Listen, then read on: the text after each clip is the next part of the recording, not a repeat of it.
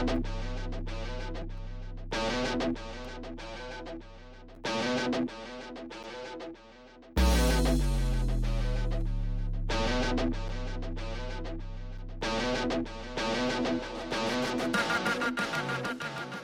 the next question I want to ask you about will be interesting for you to answer, I'm imagining. So what is the process of trying to extract the concept of indigeneity, there's not words for those ideas, feel like in spaces of whiteness? How's that whole thing go? And then two, so it can be like, from your perspective, what is it like to try to pull that out and then present it in those spaces? It also can be, what has been your own struggle with culture not getting or understanding stuff and creating a space where indigeneity rises, like comes to more the forefront, and then whiteness more takes its back seat. It could also be things that you've learned through that process too. I'm really interested in that too, because I feel like there's a really big need for indigenous thinking right now for a lot of the problems that we're having. I think I mentioned this the last time I met with you, is, you know, you couldn't kick someone out of the tribe, really. Right. You can't just be like, I'm really pissed at you, so I know you're like the best like clothes maker, but just get out. Like, there was no process for that. We had to figure it out. We were like together and stuck, and so we had to find a way to connect and understand and live together. And we've lost that skill in greater like American society. But yeah, I was curious to hear what that experience of giving rise to indigeneity in a space of whiteness that doesn't want it to exist unconsciously and may intentionally at times attempt to oppress it and silence that voice. That's a lot. I know, it's a super deep question. I think you could probably tell listeners by their names, but either Garcia or Grisses are white people, which is, but they're also not indigenous. And so I would say that's been really a gift to this process, in having that outside point of view, because I make a lot of assumptions about indigeneity and about the ease and just little things, and then we have weird little things, like I would let Michael ring a bell in rehearsal, and I brought him a rattle instead, like down to silly little things like that. And I'm just like, why is there a bell in rehearsal? This is so weird, and you know, just goofiness like that. But it matters to me that I just make assumptions that I don't think about. But also they have a really both of these, and so I'm going to shut up in a second, because both of these guys have a really beautiful way of seeing both myself in the process and seeing the process and the indigenous folks in it, and being able to absorb and reflect in a really lovely way. So I'm not going to say much.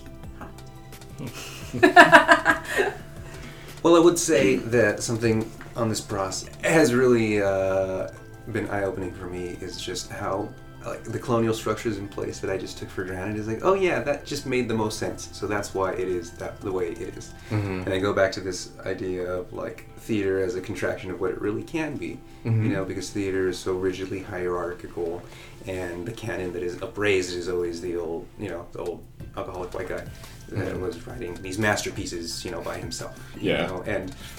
And I think just now I'm realizing that a big distinction, the messiness of like many voices and the community that comes with it, to me, is representative of like the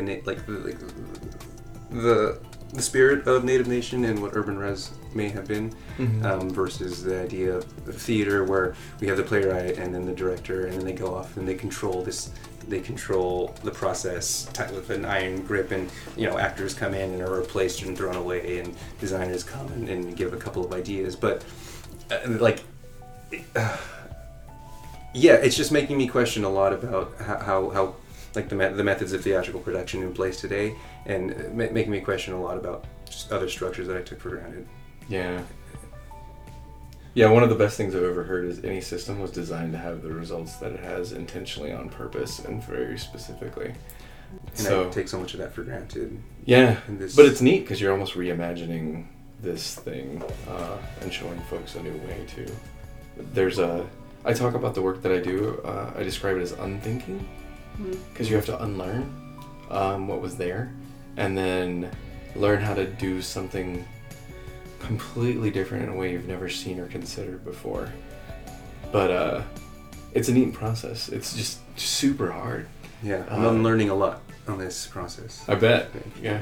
I mean, just yesterday we were at the Heard Museum, and it's an interesting space where it's all about the upraising of American Indian art. But then I was reading about the history of the museum itself, and how it kind of started because Mrs. Heard just was collecting the knickknacks, and she was into all the different all the curiosities, and I'm sure it's done great work since it was founded, and has really brought visibility to a lot of incredible indigenous artists. But there's it's interesting how, because Mr. Heard himself was a huge landowner, and he was instrumental in economic and political decisions that directly affected water rights in this area, which directly affected the tribal nations in this area. And so now they have this legacy of maintaining American Indian culture, but we forget that maybe there's some part of that history that how they contributed to the decimation of it. So yeah, it's just really interesting to unlearn these things. Yeah, and I think going through that complexity helps, because I feel like in my work people also want to do what I do perfectly, and I'm like, oh no, it's a giant mess, and you're gonna offend people all the time, and there's no perfect, and just when you want to judge, you should slow down, because it usually means your mistakes right around the corner. And having that patience for people to come back around is really important too, because there is no perfect, there is no there's nothing the Heards could have done well perfectly, right? Like, it's just is what it is, and it looks like what it looks like, and hopefully we can help and reimagine the future, right? But in the moment, that's what it was, and it's really just hard to look at that. And I wish we could have the little section where they'd be like, this also happened with the Heards, but we're not ready for that thing yet in America, sadly. Stupid whiteness. How about you, Michael?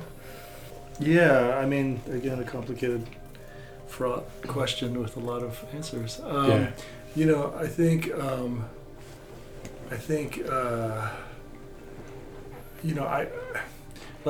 when you we aren't ready for that, and yet I also think we are, right? A lot of things that we've all known and we've all been experienced are being surfaced right now. And at the same time that there's this powerful reaction against it, right?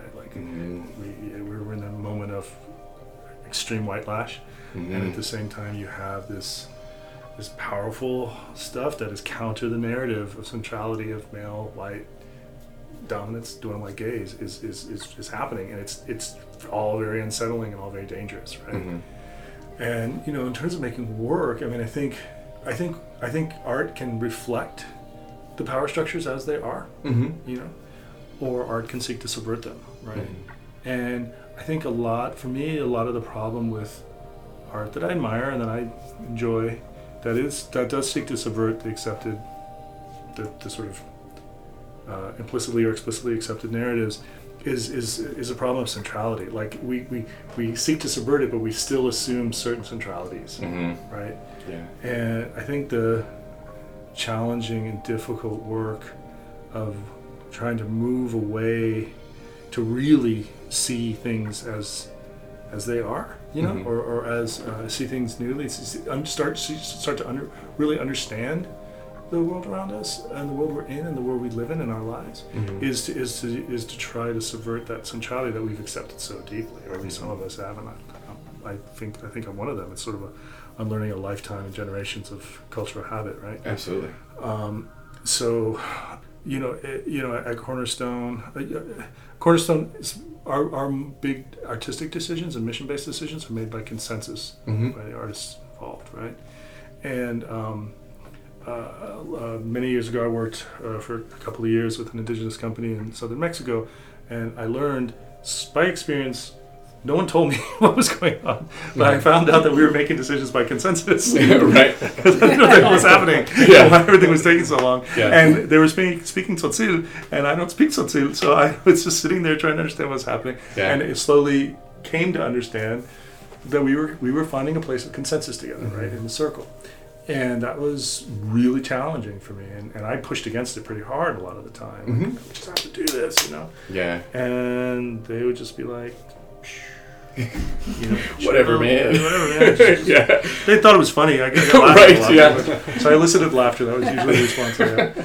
And I'd sit down in despair and wait, and then a decision would happen. Somehow we worked.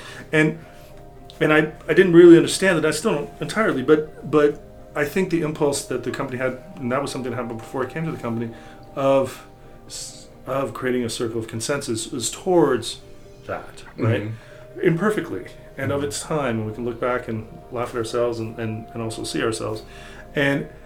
And so, but even in that circle of consensus, you still have the problem of centrality, Mm-hmm. you know?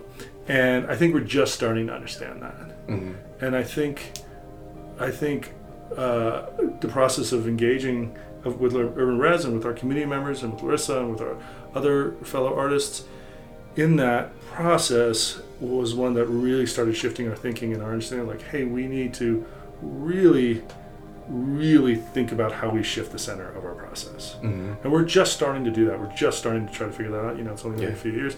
But I think for me, that's a big part of when we talk about indigenizing our particular white space, Mm-hmm. which is a white space that's in resistance and all the other stuff, but it's still a white space. Right.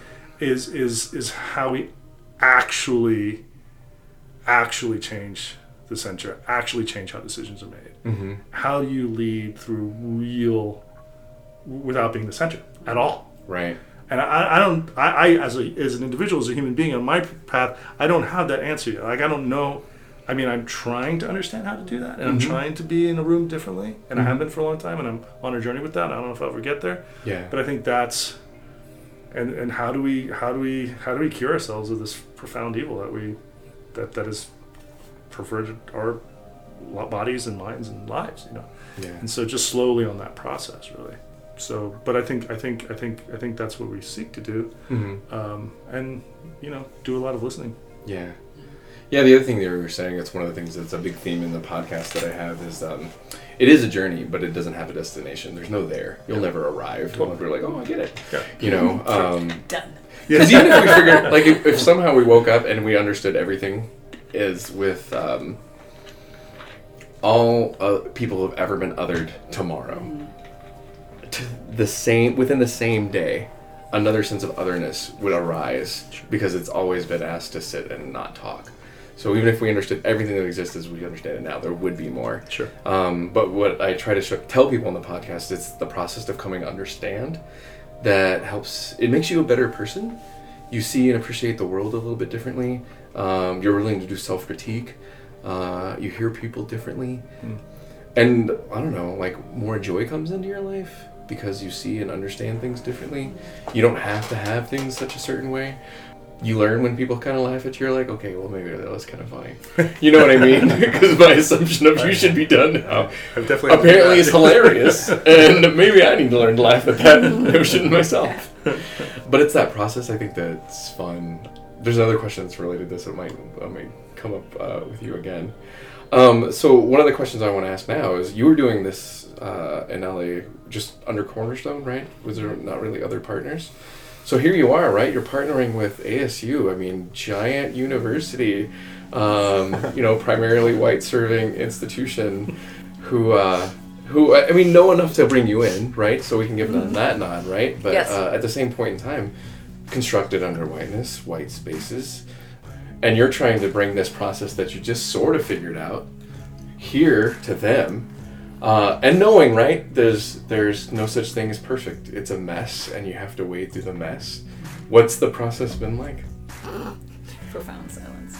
You know, I will say for me, I have no academic background of any kind. I've almost got a year of college all put together. Academia and I have been enemies since kindergarten. So just the structure is a completely foreign world to me. Yeah, I would imagine. Because I've never been a recipient of the structure, you know, so I have no idea what's happening most of the time. Right. And we're in a kind of an interesting situation because ASU Gamage is a separate entity and yet part of ASU, it's in the name, right? ASU Gamage, and yet they are a very separate entity. But we have partners. Center for Indian Education, CIE, is one of our partners in this with Dr. Brayboy's organization, or what is that? See, I don't even know what to call it.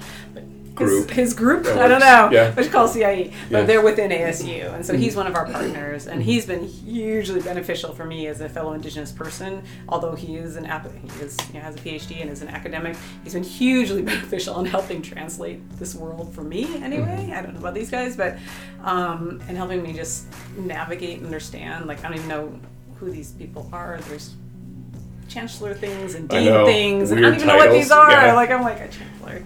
Sounds like I don't know some guy like your Muhammad Ali picture with like a big crown on or something. Yeah, and there's like bells or something. Yeah, it seems like the chancellor. It seems yeah. like there should be dean. Yeah, I don't know. Dean, There should that's be, part of yeah, that. it's all so it's completely foreign to me. Yeah. What's not foreign to me is working in a white space through many situations of my childhood, which will take way too long to go into. I've come to realize as an adult the gift I was given is the gift of translation. So I am an Indigenous person who knows how to translate things for a white Western viewpoint, and white Western gaze, I guess, and into a format that is still Indigenous at its core, but makes sense to the Western world, and that's the gift I've been given. I would, much rather have a different gift. It'd be a lot easier. God, it would. Yeah. So much easier. Everybody else is really happy you have it though. Thanks. Yeah. It's exhausting. Yes, right? it is. Because everything it's just endless code switching, endless microaggressions, endless straight out aggression. Yeah. Just, endless being othered, endless being exotified, endless all of it. Being misunderstood, endless being angry. Yeah. A lot of anger. And so for a hopeful, oddly not hopeful, but hopeful person, I have a lot of anger. I'm optimistic. I'm not hopeful, I'm optimistic. But yeah, so there's just that. I end a lot of days being pissed off. I get a lot of days being pissed off. And I remember I was talking to someone who's like, oh, this white playwright. They're like, oh, you're so lucky. You get to do all this extra fun work. It's so fun. You get to do all this community stuff. You get to do all of. I was like, oh my God, you're privileged that you get to, you show up, you write a play, and you walk away. Like, I can't imagine. And we get paid the same amount of money. Like, Right. you probably get paid more because you're Right. white. Yeah. I was like, yeah, I mean, yes. Well, if you just think turnaround time and amount of work involved, God. of course he's getting paid more, Yeah, the right? work Because we it's do just so is much easier to do endless. that thing, right? Yeah, exactly. They just write something and they're not responsible to, 560, whatever it is now. We just added some Indigenous nations and, they're not responsible to their community. They're not responsible to anybody. They just do shit and throw it out there, and if Right. people hate it, whatever. They just Yeah. keep going. Right. It's wild, and so they don't have to worry about misrepresenting white people. It's so Yeah. weird, and they don't have to train people, and they don't have to do all these things and constantly educate all day long. Educate. So that would be awesome on one hand, but on the other hand, like it's what a privilege that I get to do this. It's I get to spend my life serving community. In this beautiful way that lets me work with these amazing collaborators and all these different communities. I work with, dozens of Indigenous communities every year. What a gift! Like what? I never dreamt that this would be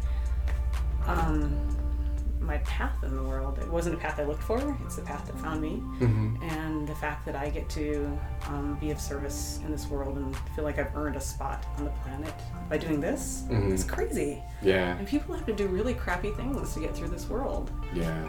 And I get to do this and still be of service. That's Yeah. amazing. That's a miracle. You fantastically set up a question that I didn't know if I'd be able to answer or not. So I've always found that when I'm doing my best and most important work, some part of what I'm doing is exercising some demon that I need to rid myself of, right? It's like, the easy term for it is like scratching your own itch, right? Like, there's something about what you're doing that helps or heals you in some way with your past or background. And so, again, like, yeah, I'm sure you're like, dude, you have a lot of really complicated questions. But I don't think people that do this work find themselves in these spaces by accident. There's something about what they're doing that's helping or healing or resolving something that, or helping them get to an understanding that's going to need to help serve them better in the future too. So what about this project is in some way either helping you confront like one of those demons, those things maybe you might not tell a lot of people, or helping you like remove a blockage that you wouldn't experience otherwise? Well, I think so. When I first came to Cornerstone, I was having a crisis of like, oh, theater is so selfish.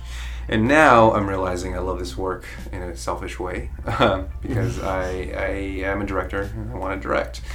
And so often the experience that if there's one consistent advice I've gotten from professional directors, it's that you just have to live life and experience as much as you can to be a good director.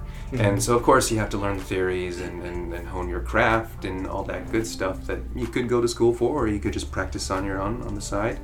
But I find that this engagement work for me personally is, I believe, making me a better director. Will ultimately only just contribute to that. And every time I'm with these two, I just feel like, wow, there's so little life I've lived. There's so much more that I need to go out and experience, because they got stories. It's like they got stories. It's crazy. They do, yeah. And I'm just sitting there thinking like, all right, I gotta experience all that too. I gotta I need to widen the breadth of my life experience to get to where I really want to be. I don't know if that's quite confronting any demons, but that's something for me is what I get out of this work personally. Well, it doesn't necessarily have to be a demon, right? I think when what you told me earlier, it's more that feeling of lostness and almost done, right? Like you put so much into your path and experience. Had you not stumbled into this stuff, where almost would you have been then too, right? Right, So it's I'd probably resolving. be making more money. Totally. But I don't know if I would be as contented as I am in my work. Yeah, so it's probably that peace. Yeah. And knowing you're making a difference. Yeah. Yeah. Yeah, and truly believing that. I mean, I think the one thing that the theater makers really wield is that power of belief. I grew up in a Catholic school, so I have a lot of that, that background. I wanted to be an astronaut, but I also wanted to be a priest. Not many kids wanted to be a priest at one point. So I think it's not too big of a surprise that I ended up on this path, because I really want to create spaces of shared belief, and I get that out of this work. And even going back to the work, going back to the discussion about a new experience, it's terrifying, but it's also so exciting. And I think it's what imbues the work ultimately with the artistic value, or whatever way you can term that kind of ineffable attribute of art. Yeah. That's what I get out of this work. Yeah. You waiting for me? I don't know if I have an answer to that question. This project, for me, in terms of what I'm personally getting out of it. Yeah, what do you think? Why do you think you find yourself in this space? Is it something that you needed to learn? Is it something that you needed to resolve within yourself? I definitely. I grew up in Colombia in a seriously class society. Yeah. And in that class society, the people who were not regarded and not seen were the indigenous people, for sure. And so, I think a lot of my work as an adult in general has been trying to work my way and push my way through a lot of just that. And certainly when I work in these spaces, on these, it's working in with a lot of rage and a lot of pain against that. You know what I mean? So, so I think that for me is a big part of it.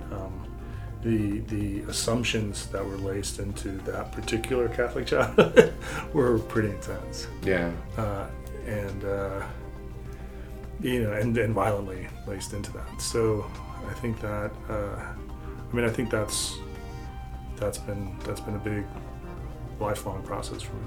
Yeah. And it does feel acute in the work we've been doing. For Yeah. sure, for me. Particularly acute. I found doing urban res, and I imagine we'll find this project super vulnerable, super made me self-examine a lot. It was really challenging. It's also deeply, deeply joyful, and affirming. So I aspire to have some iteration of that experience to continue. Yeah, good. Yeah. I'm glad to hear it. That's great. Thank you for sharing. Sure. Yeah, I think I would say one thing I just would add is this has been very joyful for me to get to share this experience with collaborators that get it. That's people get very quickly hooked on like engaging with Indigenous people, very, very good, because it's a beautiful thing that they don't get to have, and the kind of access we're given is very different through this process than your average person off the street will ever get in their lifetime, and it's a beautiful thing. And so I see that consistently with people that that I work with, that they get really hooked on this amazing, rich experiences. It's like they realize there's an entire other world right there where they are. Yeah, like and literally it's been right going there. around, it's been going around them all their lives, and they didn't even know it was there. Yeah. And so that's a beautiful thing to see. Let's say it's been particularly joyful doing this with Michael for these 5 years. We've been working together in different on and off. I mean, there's some breaks in there, but there's it's just really, for me, it's been really wonderful to have a collaborator working with me that's not just a really good match for me artistically, but someone who has taken on this learning he's talking about so deeply and intensely. And he gets ahead of me, like, because I'm learning, right? I'm not from here, so I'm learning, and he'll get ahead of me, and I'm like, fuck, I need to. I like, I gotta catch up, right? Like, shoot, he's read everything, and he's really, he takes the responsibility to heart very strongly, not just to learn for himself, but to be able to, like he's talking about, take a different kind of space in the room. And it's really it's lovely to get to now continue this process with a new group of people, and to continue to watch like how it affects these guys, and then watching how it's been affecting Michael Garcia. It's really fun. I mean, I'm really enjoying that. It's very joyful for me to get to bring these people along into this, into my world, and to let them be the kind of people that get to experience the full access in a way that many people wouldn't, Sometimes I do this work and it's like we have the meeting, and then as soon as my collaborators leave from the theater company, then the Native people and I talk, Like, it's like, okay, they're good. Now let's have the real conversation, And people can see and feel the amount of work that Michael Garcia puts into this, and it's lovely to watch them give him that access, and to watch our people recognize the work he's doing. And there's a weird gratification in that for me, getting to see that and have that experience when so often it's not like that. So then for you, would you say that it's, because again, talking about like the deeply personal, right? Part of why I'm asking you these questions. I'm not attempting to get you to cry, but when we open up a bit and tell people about like what this stuff is, it just creates trust, interest, intrigue. Yes. Because in the world, people aren't like, hey, here's my soft underbelly. What's going on with that? But would you say that... That's what we do for a living. That's true. But, you also have to have trust in the person attempting to do that stuff with you, right? For me, one of the things I teach here is nonviolence. And it's that somebody has to give something first. And giving, like, being nonviolent is giving the opportunity for love and connection first, which sucks over and over again all the time because it's always you. But I also find when people receive it, I get it, right? Because you can't give it away without receiving it back. I'm wondering if that's it. But that's what is it? What does that do that comes back to you? Is my question to you? Right? Yeah, everything. Gives me purpose. Gives me. Because I'm coming from Southern Lakota culture. If you could see what I'm doing with my fingers, in the center is you, right? And then there's these concentric circles. First, there's your immediate family, your extended family, your village family, your band. It goes on and on to the entire universe. That's the beauty of it. There is room in a circle for everyone in relationship to me.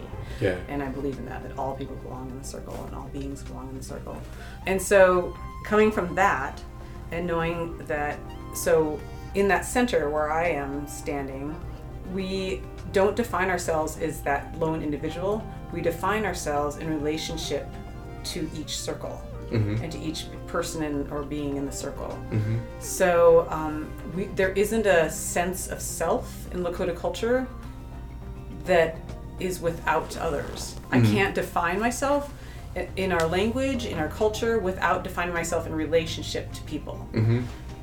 It's just not something that lives in our culture or our language. And so as someone who is not living in my culture and is not living in Lakota space simply because my job doesn't exist there, right. And because I've been given this gift to do this translation thing elsewhere, doing this work gives me that, right? So I get to be in this space in Arizona, and Indigenous people are so incredibly generous and allow me to be able to define myself, because I can't define myself alone. I can only define myself in relationship to others. And so I get that, and I get given that gift again and again from Indigenous people. I'm thinking about it. It's just in Alaska. I'm about to go to Alaska again, and Hawaii again, and these different Indigenous people I work with, and they give me that gift of self-definition because I don't exist without them. And they let me have all these beautiful circles that are so much bigger than I ever thought I'd have. And I also then get to have it with my collaborators. They define me. I can't be defined without them. Right. I don't exist without them and without the relationship that we've developed over these years and in this work together. So I get to exist. That's what I get out of it. Yeah. So that's nice. Yeah. That's the kind of speed of answer I dig that. hoping for. Yeah, there's a similar word, and I can't remember offhand the name of the community or the language that it's from, but the word is Ubuntu, and it comes from the southern western region of Africa, and that one can't truly understand oneself without understanding others. It's only you can understand yourself in relation to others, because there's no you without us, because we're one human is a really useless being on the world. Like there's no role, there's no thing. There's no we don't future. exactly fit in to like the natural cycle or balance of things. It's just a lone human. Like if we were in nature, there would be no like man versus nature where you win. Like nature doesn't need you. It's our connectedness, I think, that's really interesting and beautiful. But I know that was a really difficult question, but part of asking that again is getting a sense of who you are, what drives you, why this matters so much. Because sometimes people are on the fence, who are you and what's going on, and I've seen spaces like this. I'm afraid to come. I'm afraid to like be open and do that stuff. I don't know if y'all noticed, I was trying to get you to do what you do here with me in front of others so they can hopefully feel that same feeling when they come to sit in the same space with you to share their experiences, so you help tell that stuff too. Because when I get to experience it, it was just so much fun. Hearing people's stories, or like when we laugh, we're like, I get that, Like I connect with you immediately, I understand that thing. And I wanted them to have that experience of you, because I don't know who or where people may come to you from, right? But without a connection to you, they may not show up. And you really digging into that stuff and telling those folks why, I think really matters. When Desiree asked if I'd have you on the podcast, especially after seeing what you did, I was like, yeah, you'd be a perfect fit. I have no question or qualms about it. There's so many issues that you talk about and do that are things I talk about on a regular basis. Yeah. And at the end of the day, it's hard because, we're all just taught so many weird things about how to be, and it's not always the most natural way of being, like maleness, Americanness, middle class. Like these are just weird ideas. They're not people or things, we didn't worry about that stuff before. It's not so important that we worry about it now just for somebody else's certainty. So being in a space where I could kind of talk to you about that, help folks understand was important. So with that, tell them a little bit more about what's happening here. If you can tell them about timelines, spaces, times that you'll be around. Folks can always get in contact with me, so I can always get in contact with you. But I know you've got something going on tomorrow night. Yes. So because we're working at ASU, we're kind of on an academic school year schedule. Mm-hmm. So this will be our finals are happening. Yeah. So this is our last trip of this school year. Mm-hmm. But in town tomorrow night, Friday, April 27th, from 7 to 9:30 p.m., we're having people come to the Phoenix Indian School Visitor Center at Steele Indian School Park and chat with us and meet us and share. Yeah. Why we'd say talk story, Mm-hmm. and do that. But this now, when we go away this summer, I'm going to write, and then we come back next year. We'll be back probably once a month, all through the starting in September. Beginning of September, we'll be back. Great. And we'll be back at least once a month until February when we start rehearsals, and then we'll be here for quite a while. Yeah. Weeks and weeks. Yeah. And so we're gonna continue to, as we said, continue the process then. Along the way, there's lots of ways to get in touch with us. Here at ASU, we have an associate, Sequoia Lynn Dance, who's Shoshone Bannock and Assiniboia, and she is our community engagement coordinator at ASU in Dr. Briboy's office. I can give you her email, I guess. It's sdance@asu.edu. sdance D-A-N-C-E, at asu.edu, and she's the person that coordinates our schedule and outreach and stuff when we're coming, since we're not on the ground here, and we don't know that Phoenix, they can take an hour to drive across Phoenix because it's that big. And sometimes more, depending on what you're trying to do. Exactly. Like, we have no concept. So she's the on the ground person that can help coordinate things. We're going to be doing a lot of, next year we've been talking to a lot of folks about doing workshops. Mm-hmm. It's something we love to do and contribute to the community. Mm-hmm. Today we're at the Health Center. Health Center. Yeah. And one of the ladies said our senior group has been wanting someone to do a writing workshop with us to like record our stories. These people are dying. We need to get their stories. And she said, we can't get anyone to come. And we're like, we'll come. Like, great. That would be amazing. We'd love to come, for free, help you learn how to collect stories and tell stories to each other and write them. Yeah. Same thing with the youth over at the Indian Center. We're going to be working with them, doing workshops with them, and so that's something we're very excited about, too, writing, acting, theater making, that sort of thing. And so we'd love to include people in all of that next year, in addition to this process that we're doing to create this play. Yeah. What else happens next year? Auditions? We'll be having auditions, and we'll be doing readings of the play and getting response from people. We'll be having auditions for the play. The auditions are fun. Mm-hmm. They're not scary. They're not scary. You're not put on the spot and put in a terrible position of feeling judged and looked at. Hopefully, that's at least the objective. Good. But they're a lot of fun. I think people really enjoy them, Good. Whether they wind up being in the play or not. But we're seeking people to participate in all kinds of ways, particularly Indigenous peoples, to participate in all kinds of ways, on stage or off. Mm-hmm. We'll be looking for performers to do if people have performances they want to do, dance, stand-up comedy, fashion show, whatever. We will have spaces for those kind of things to happen. Yeah. We imagine. Yes. That's what we're thinking, given what people have said to us. And so we're doing that, and then we'll be in residence for, I guess, about a month and a half to put on the show starting in mid-February. Mm-hmm. And the show goes up in April. Yeah. I can't wait. It's going to be really exciting. I just love getting to brag that, I'm a small part of your giant, amazing project. I love what you're doing. And the reason I ask the questions in the way that I do is I like people coming to the understanding. Like, I can just tell them about what I learned about what you did, but me asking questions that helps them hear your heart, I think is really important. But I think this is going to be an amazing project. I'm really happy to see it in Phoenix specifically, because there's just so many people here. And they just have been unheard for so long.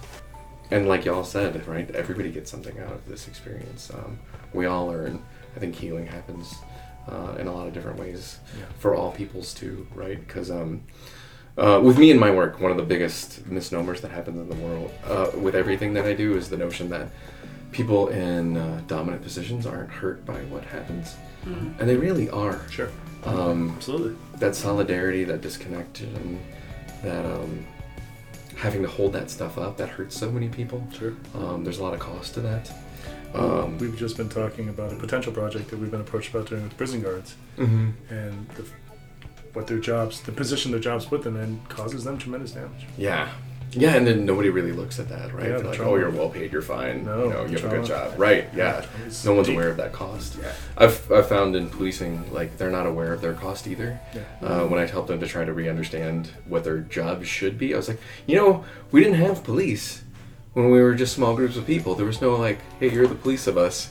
Because that's a weird job, right? Because who would police, like, 3 people? And I was like, there was people that you called if there was problems that would help you, and they'd help fix the problem.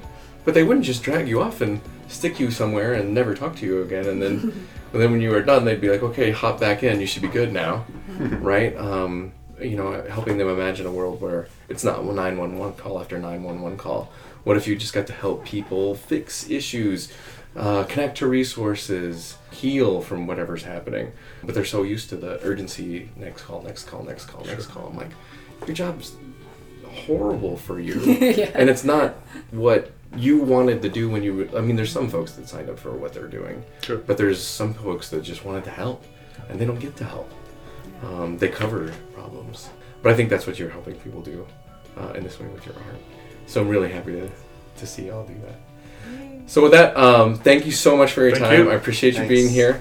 Again, if you want to get a hold of me or these folks, you can always email me at inclusiveactivism@cox.net. Or you can call the voicemail line at 860-576-9393. Text me, leave me a voicemail, give me some feedback. I can always forward the voicemails along to my good friends here. And we'd love to hear from you about your thoughts, if you'd like to connect. Ways they can do things better, because they're totally open to that process, and they'd love to hear from you. And I just deeply appreciate your time, and thank you for coming over. I had a wonderful time talking with y'all. Thanks, it was awesome. Yeah, Yeah, we thank appreciate you. it. Thank you.